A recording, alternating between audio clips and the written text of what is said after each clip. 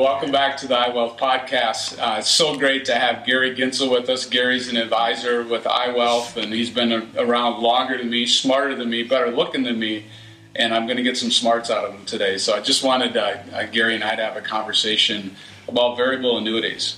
You know, you and I have heard this forever. We'll have people that come in and like, I don't want any annuities. Why? Because they're so expensive, and they got these surrender charges, and they've got all this stuff, right? You Google variable annuities, you hear this stuff.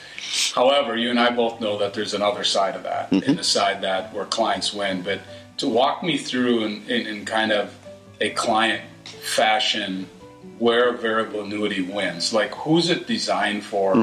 Where does it win? Because I know that you believe in these, and so do I. In the right situation, it works. But kind of what's that situation look like? Because some people just have that stereotype that's garbage. You know? Well, a couple things. Just like cars, annuities have changed a lot in the last, say, 20 years, okay? And also annuities are very misunderstood by clients, financial experts, financial advisors. Most of them don't understand them. And the reason for that is a lot of them can't offer the annuities that we can offer because they're tied to either one company or the mothership says they can't offer these, so they don't quite understand them. So there's different types of annuities. Some are designed for death benefits. Okay. Some are designed for income benefits that can't run out of money at retirement. So give me an idea of a death benefit. What's that mean? Well, there's different products out there, but basically if you put in $100,000 and you're in the stock market, you're invested, the stock market, let's say you don't have an annuity and it goes down 50% and you pass away, somebody gets half of what you put in. Yeah. Whereas an annuity, typically most of them give you at least your money back, even though you're in the market. Yeah. Some capture the gains on each quarter or on the anniversary date. So if it goes from 100,000 to 123,000, they take a new picture, like the Polaroid camera, and that becomes the new base death benefit. So if the market goes backwards to 50,000, they get 123,000. So they at least get that high water mark or whatever that is. So that's a death benefit. What about the income side? Because, there was pensions back in the day, and that was like an annuity, right? It was a guaranteed income stream and stuff like that.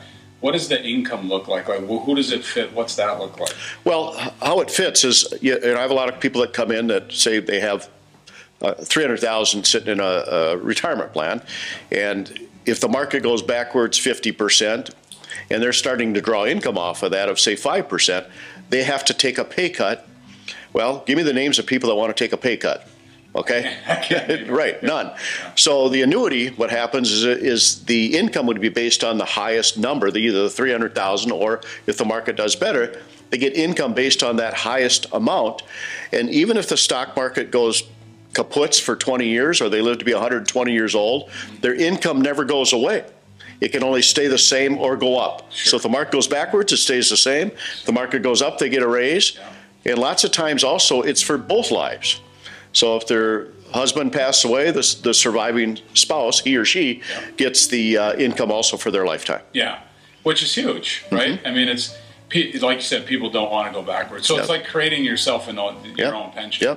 The other thing is that there's mutual fund money left. If there's money left in that bucket, it goes to your kids. Doesn't disappear. Pension, after you die, the pension's gone. In these, if there's cash left, it goes to your kids too. Correct. So there. I mean, it's not for everybody. No. But there are situations where a variable annuity works really, really well, or annuity of some sort. Correct. And I hear this pretty much every day when people come in, they say two things. One is, how come I've never heard of this? And number two, how can they do it? So I always explain that in detail to the clients. Okay. Let's get in that real quick. So how can they do it? Like, it sounds too good to be true. So I put in 100, it grows to 123, stock market takes it to 50, I die, my family gets 123. Or my money goes away, but my income is there for life. Like, what's the catch? So here's how they can do it. And also the companies that we typically deal with have been around since the 1800s, have hundreds of billions or trillions of dollars. They paid profits during the Depression. And the reason I'm explaining that is because they have to put money in reserves for you, okay, when you buy these products. And so what happens is they also charge you for this feature. They charge you an expense, it's called a rider, and they charge you for these guarantees, whether it's the death benefit or the income benefit. And number one, it's cheap. Typically they're each company's different, around 1% extra. But the market can go down 1% in a day. And so they charge for that. And then also they have to put the money in reserve, again, as I explained. So that, and then they also look at this, they're not going to have the money for 5 years. Insurance companies or investment companies look at long-term. Your life expectancy, say, is 30 years. They're going to have this money for 30 years, so they're going to make some money over the next 30 years off of you. Sure. So, yeah. Sure. Yeah. Yeah. That's interesting. Yeah, I like the way that you set that up, and I like the way at the beginning you said, like, cars have changed. Mm-hmm. These products have changed too, right? The benefits, the features have changed. It's super important that you know what you're buying, though, too. Because you and I know that there's 15 different ways to cook cook this meal. And our job is to sort out those 15 different ways, find the right one for that situation for those clients. Yep.